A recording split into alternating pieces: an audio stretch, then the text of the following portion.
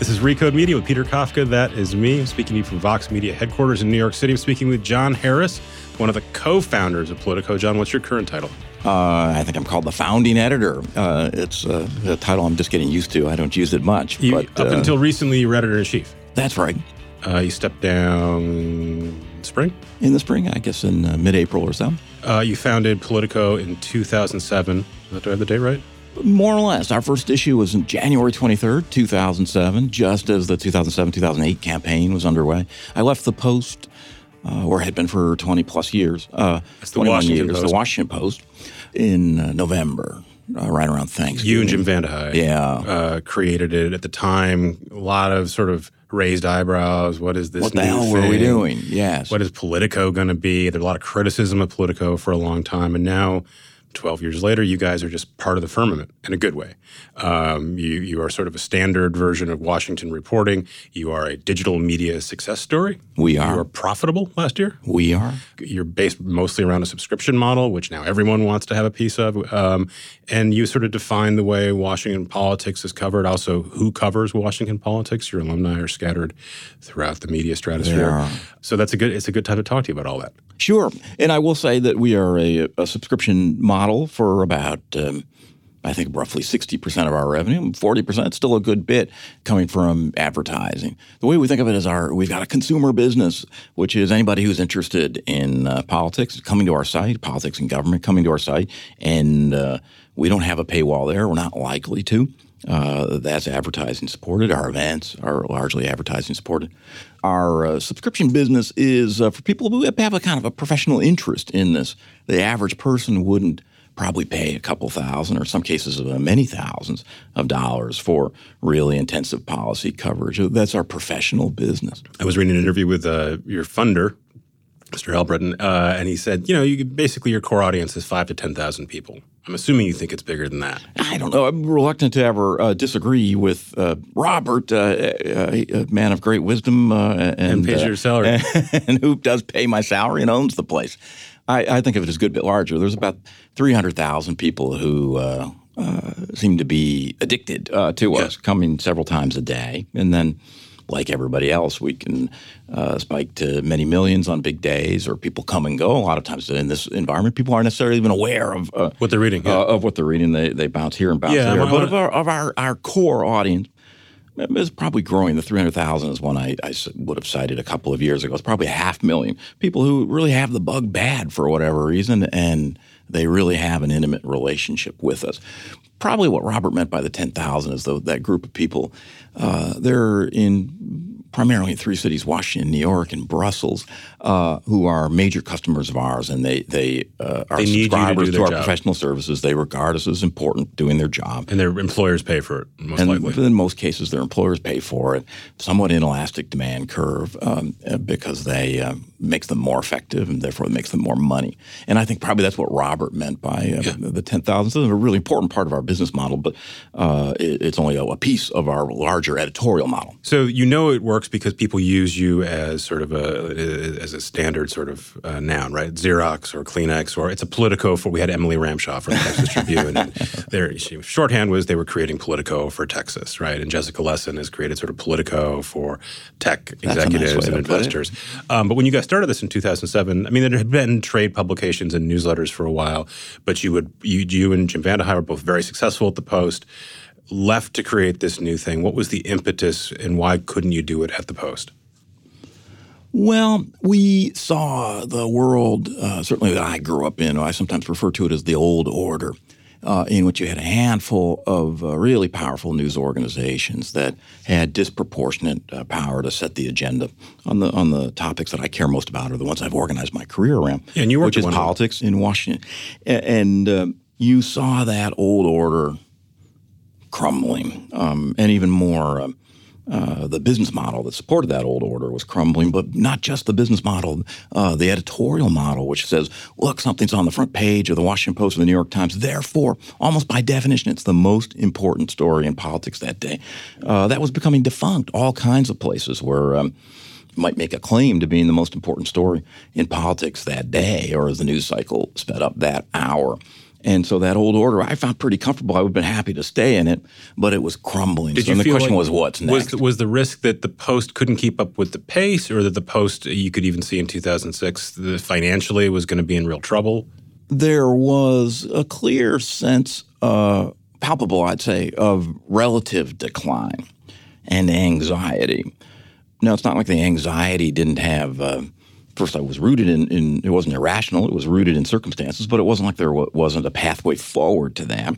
I had some concern about the Post in that it didn't seem to be robustly exploring those pathways forward. And at that time had kind of a backward-looking gaze. I'll emphasize at that time because it did shift. We could have started something like this at the Post. We talked about it a lot. Had an offer to stay at the Post and do it. To me, and this was really more of a personal decision rather than a reflection of any thing or anybody at the Post.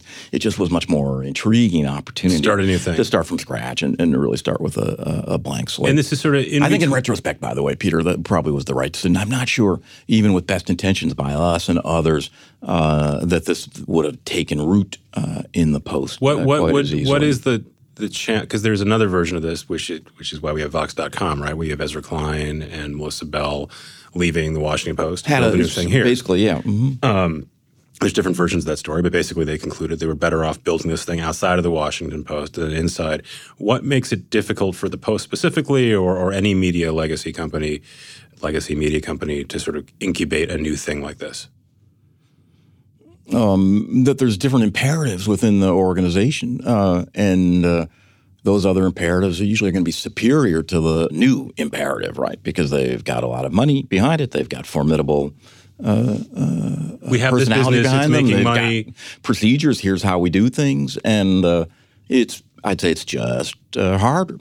You have to compete, and you probably would compete in an inferior position for attention, resources, the sort of intangible oomph, which is what makes Politico go or Vox go or anybody who starts something new.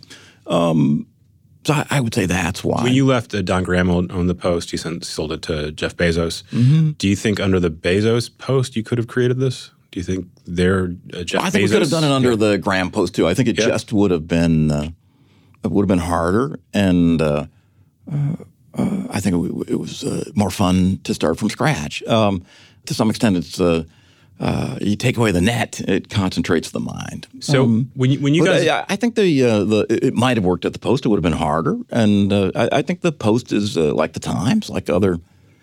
What we then called old media organizations. I think the phrase is defunct because everybody's a new media organization these days. But I think there's lots of innovation going on at big institutions and small ones. When you guys started Politico, the sort of snapshot description of you was dismissive. It was, you've got all these young people running around, cranking out stories at this crazy pace, which then was sort of becoming standard for like blogs, but for newspapers and news organizations seemed weird. And black-bearing out almost the most banal stuff. This thing just happened. So-and-so was spotted at lunch, and just this wave of stuff coming out, sort of undifferentiated.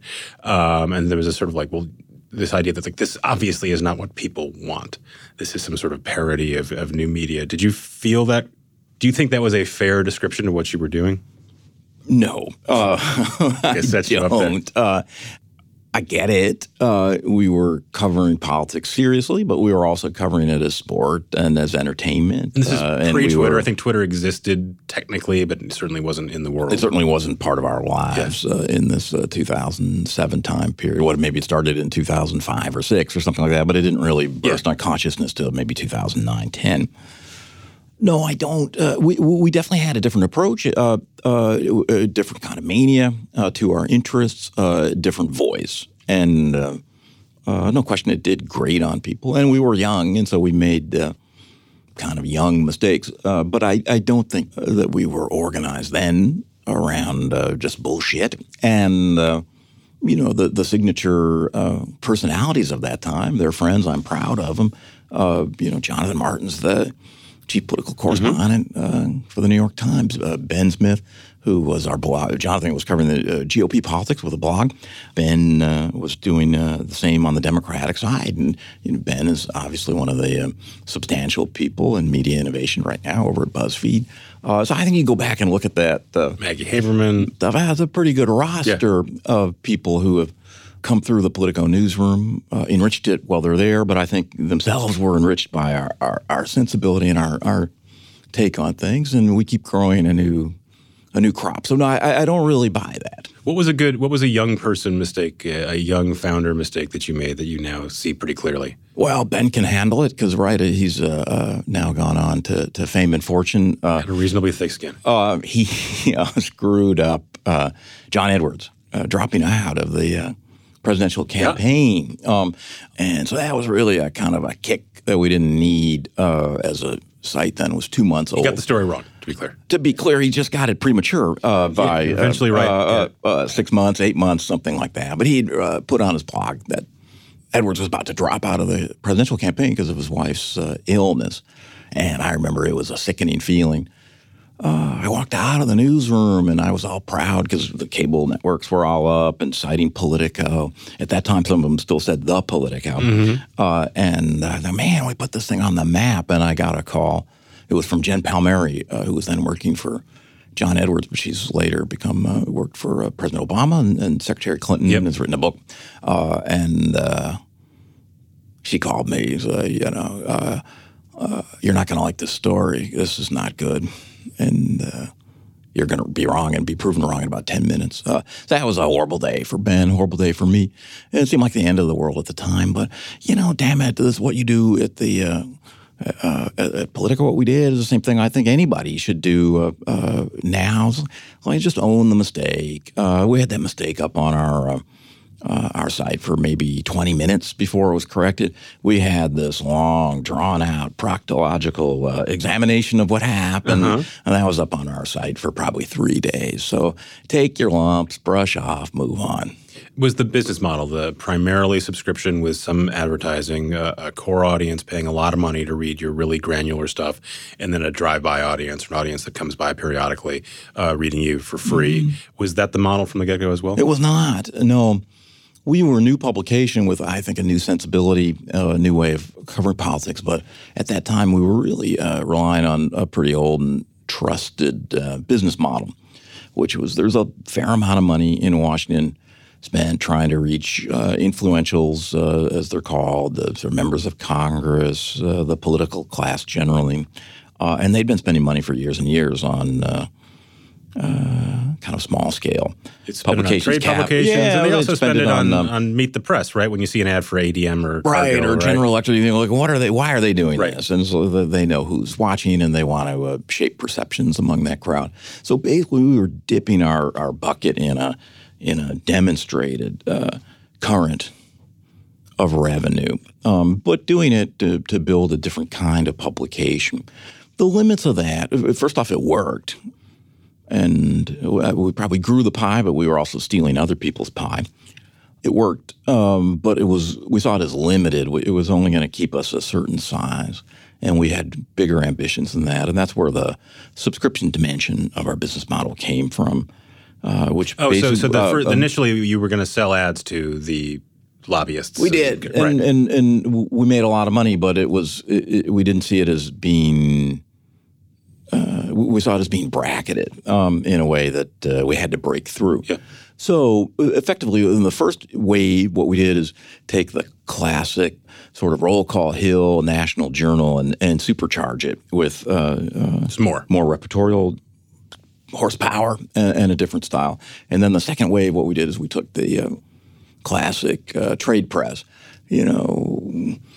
Energy Report, Agriculture Weekly, or whatever, which had been around for a few decades, and supercharged that, and did it in real time. How long did it take you to figure that out? Because that is sort of what has made your business work. Well, both things make them work, and they work in tandem. But that was 3 years in when we launched that. Good.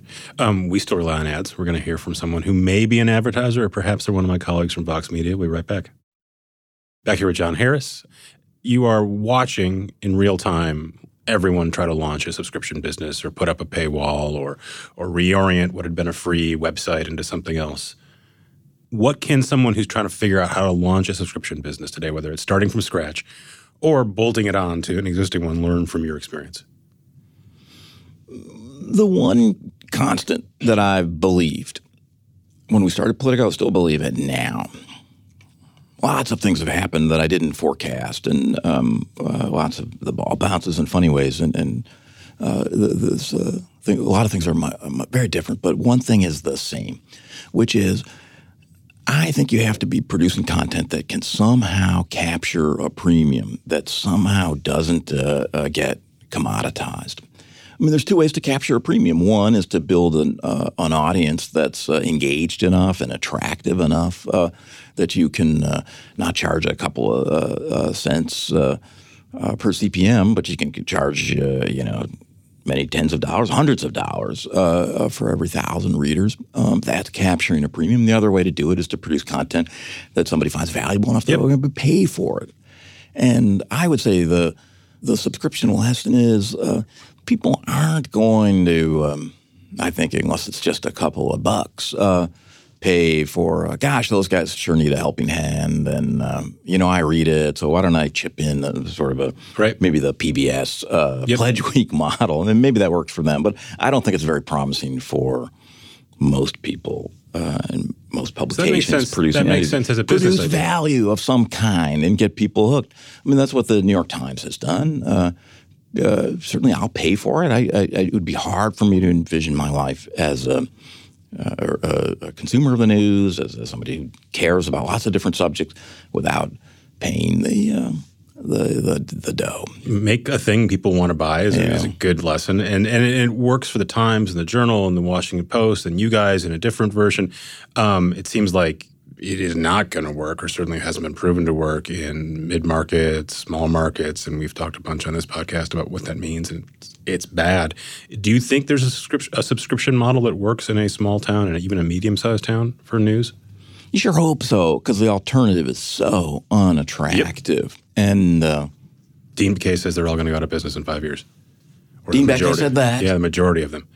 Well, I think he's got to be wrong, or maybe they go out of business in their current incarnation, but something comes up that replicates the function, because I do think there's demand for it. And incidentally, the Times is a pretty good illustration, right? I think 5 years ago, certainly 10 years ago, he said, it's inconceivable to imagine the Times in the sort of its robust, right? Even if you thought they were going to survive, you thought they were going to decay. The business model is too challenged. It's going to be crippled. And if they'd stayed on that trajectory, that would have been true. Right. They needed a high interest loan. People respond to circumstances, and they changed their trajectory. We've been waiting for that to happen in the mid markets, and I think the evidence is pretty mixed. You and I were talking before we went on. You're from the Twin Cities in Minnesota.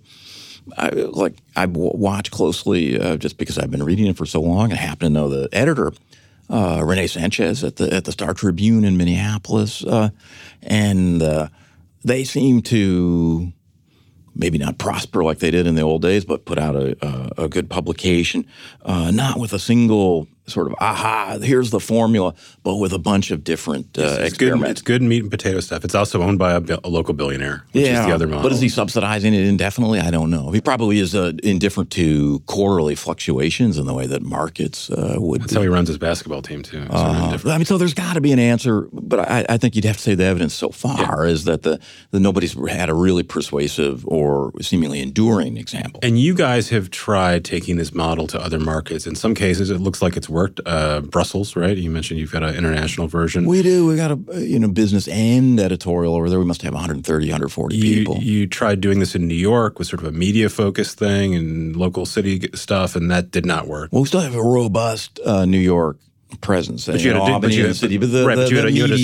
a product that was aimed at New York people that you were selling and didn't seem to work. That media platform, didn't. Plenty of people liked it, and I thought the content was good.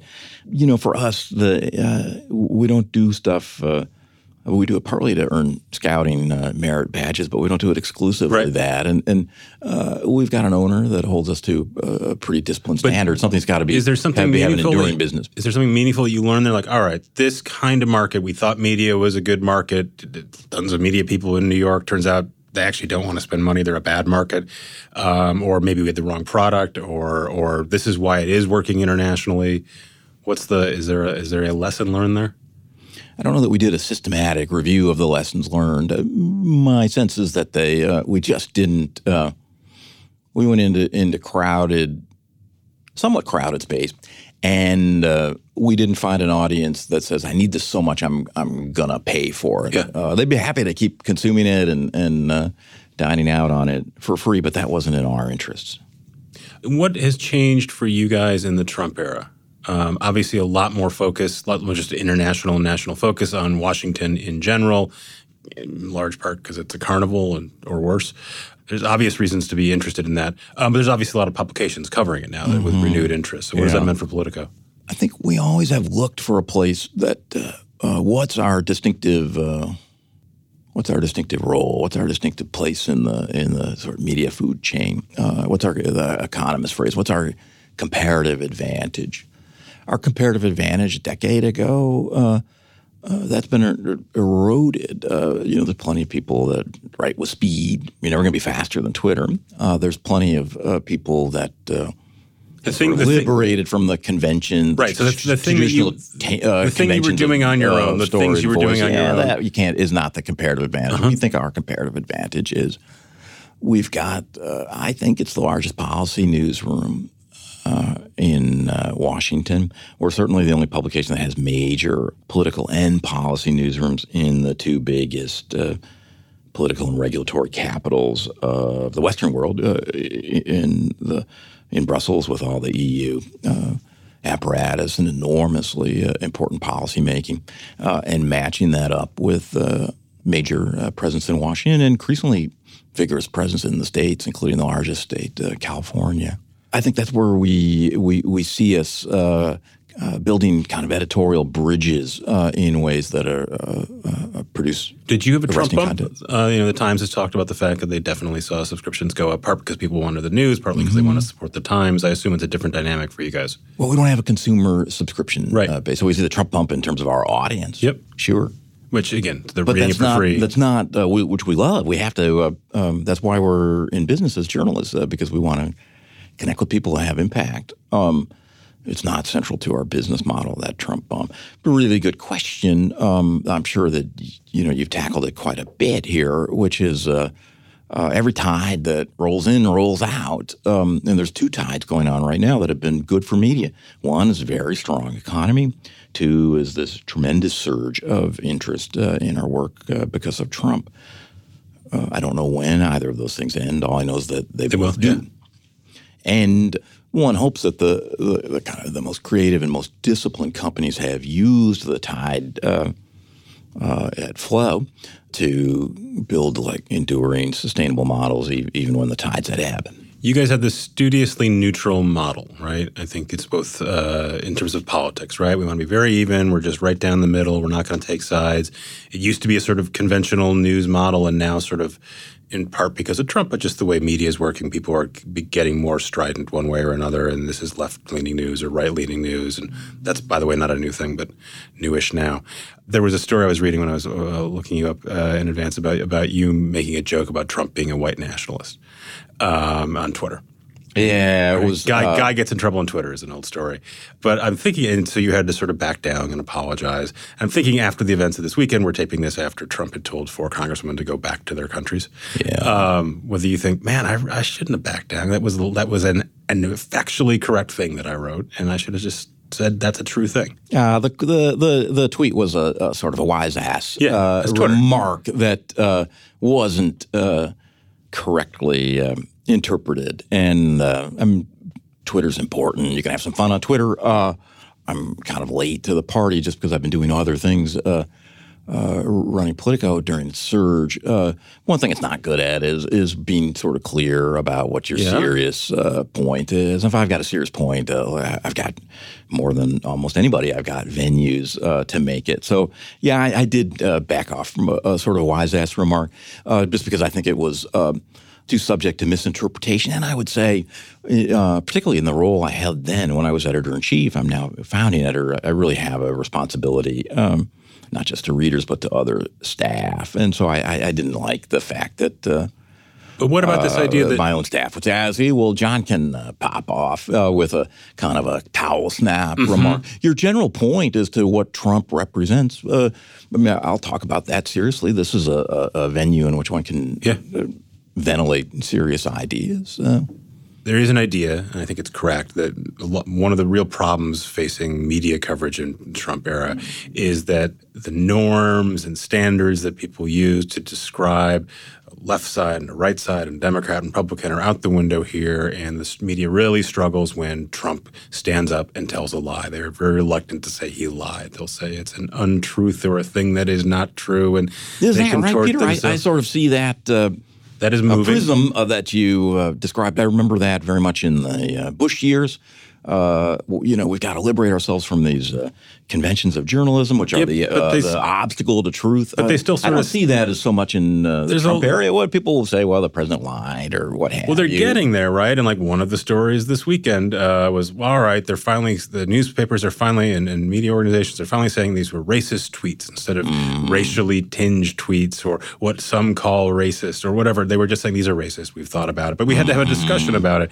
And my point is, for Politico, again, which has studiously been sort of, we're right down the middle and everyone's voice is sort of equal in terms of who we talk to, in part because we want to serve a wide spectrum of people. Sure. It seems like that would be a challenge for you, but maybe not. It's somewhat of a challenge, and there definitely was discussion of it in the newsroom this week on how to describe the president's tweets, and certainly other news organizations that see themselves as also trying to be occupying a sort of factual center rather than being an ideologically driven CNN. I saw their headline, Trump denies racist tweets were racist. Yeah.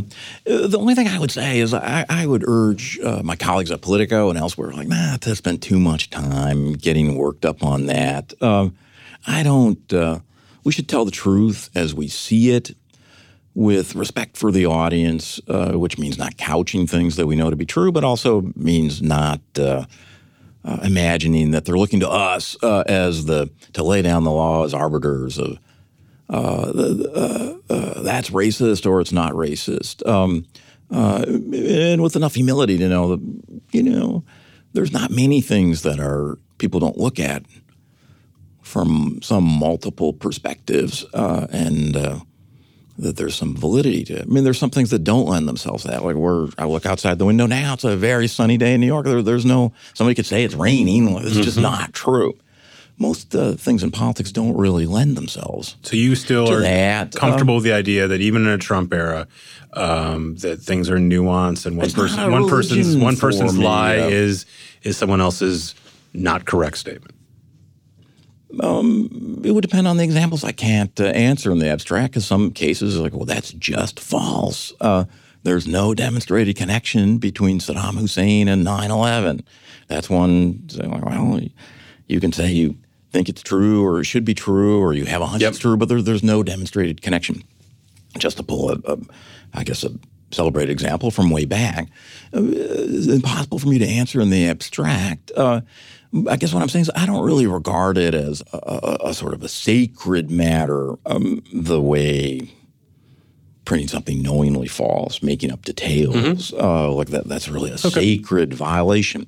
I just think it's a little bit of it just seems a little pompous to me. Like media people being pompous, John. Let's all pat ourselves on the back because we had the nerve to. We call it like it is, as though it is so condescending to the audience who is full of discerning, intelligent people. You see a lot. I think who can make these judgments for themselves. I do think they're not looking to John Harris or my successors, Kerry Budov Brown or Matt Kaminsky or Dean Baquet, to thank goodness he reached an oracular judgment on high as to what it is. I think that is part of we the. work I think that is work ourselves up too much. I think that is part of the thrust, though, is from the audience. Again, it's on Twitter, which is not the real world. It's Twitter saying, you must call this a lie. We are your audience. If you're not going to speak the truth, if you're not going to describe this accurately, then we're screwed. If you guys have to dance around what is an obvious untruth and you have to bend over backwards to not say that, then what are we going to get done? I guess I don't think you should bend over backwards. I just think you should approach the task with a certain amount of modesty and respect for the audience. Certainly none of those people that say that usually say, I myself was duped. I thought this was true because the New York Times was so delicate and so constipated by its century-old conventions that I was tricked until I clicked around and educated myself. No, but nobody says that. They say that about, I see the truth, Peter, but you don't, and that's because the Times didn't have the guts to call it out. One more Trump navel-gazing inside media thing.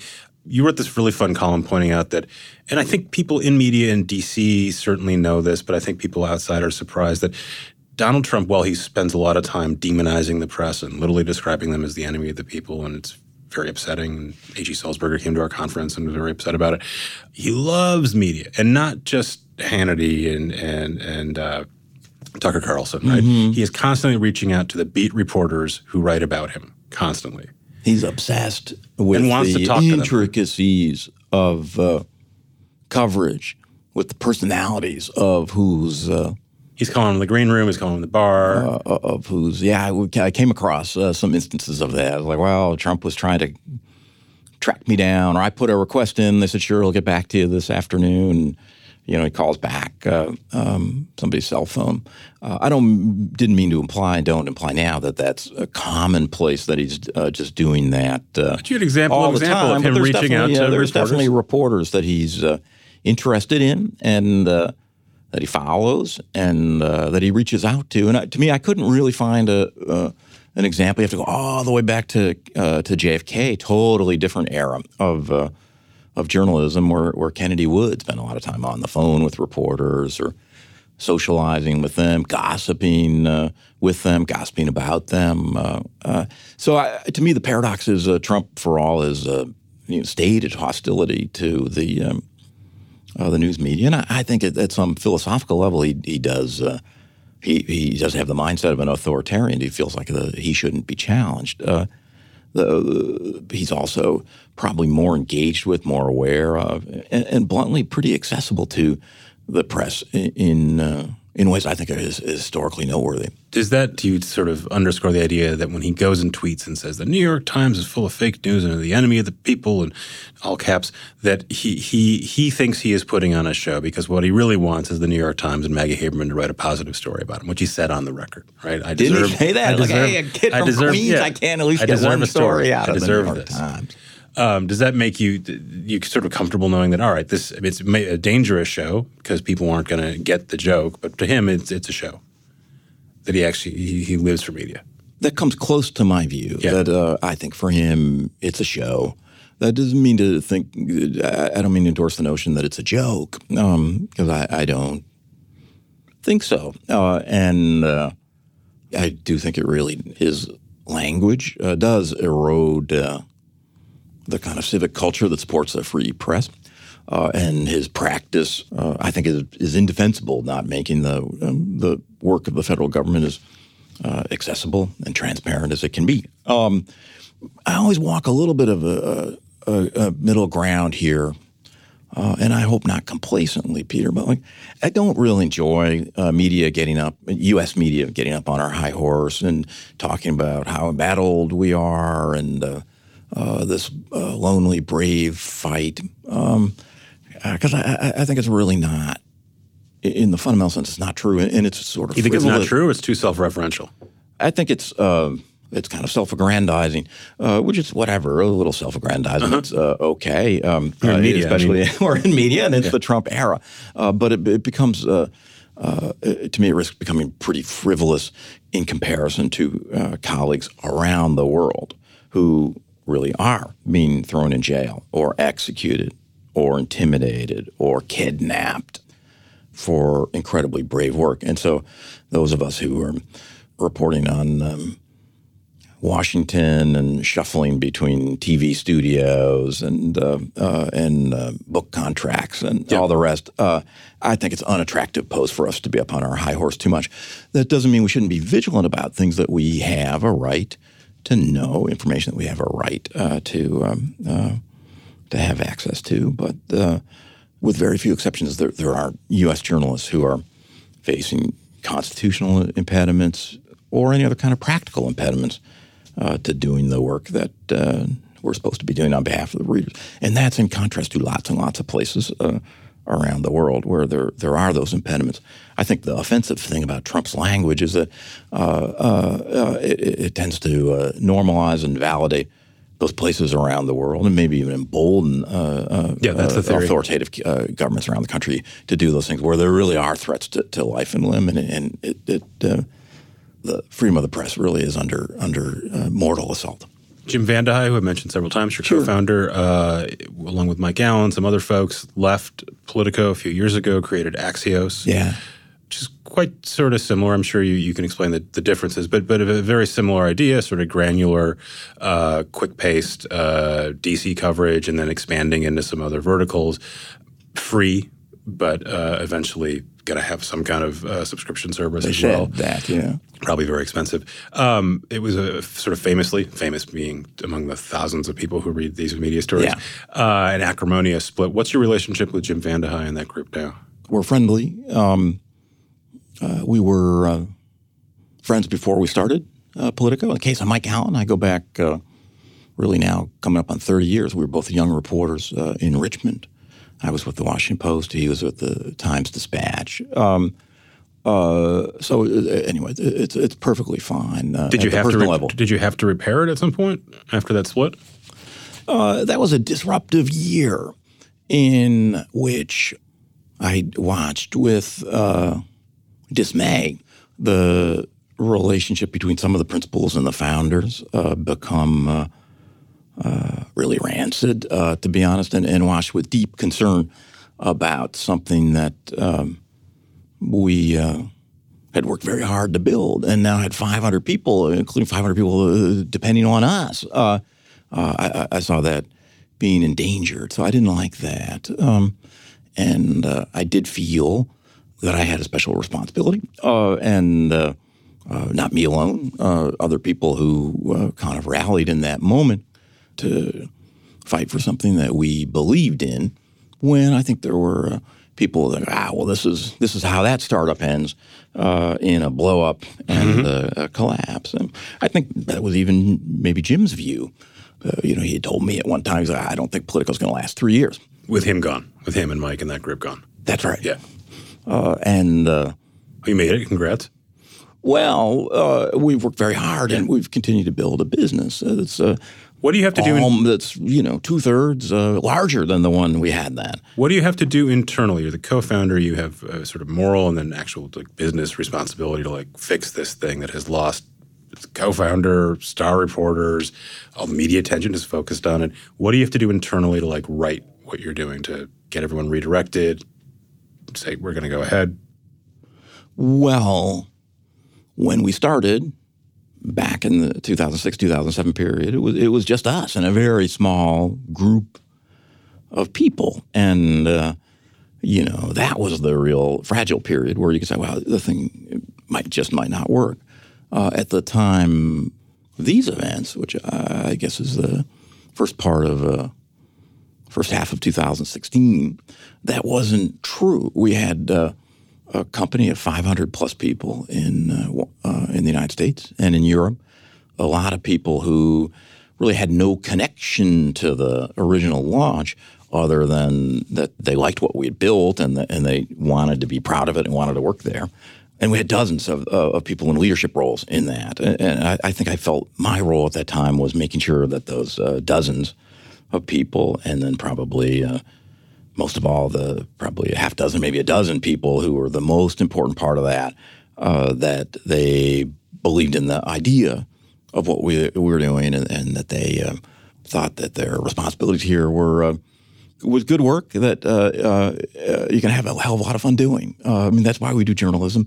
We have fun, have impact, and so is that you walking around, being visible? Is that you popping in? Let's have a chat? I think that was what making sure that people felt connection to what was important. Again, not trying to be a scout about this, but I think most people, and all of us at the original founding back 12 years ago, we did so for idealistic reasons. And we had bumps along the way, but those idealistic reasons for doing our work were still valid, and they still are today. And they're still what inspire people I don't even know on our teams in some cases. It was that trying to focus people on what's most important, why we do these jobs. And then I would say there were some very specific things. Mike Allen's a terrific talent. I've known it since I first knew him, and we were in our 20s.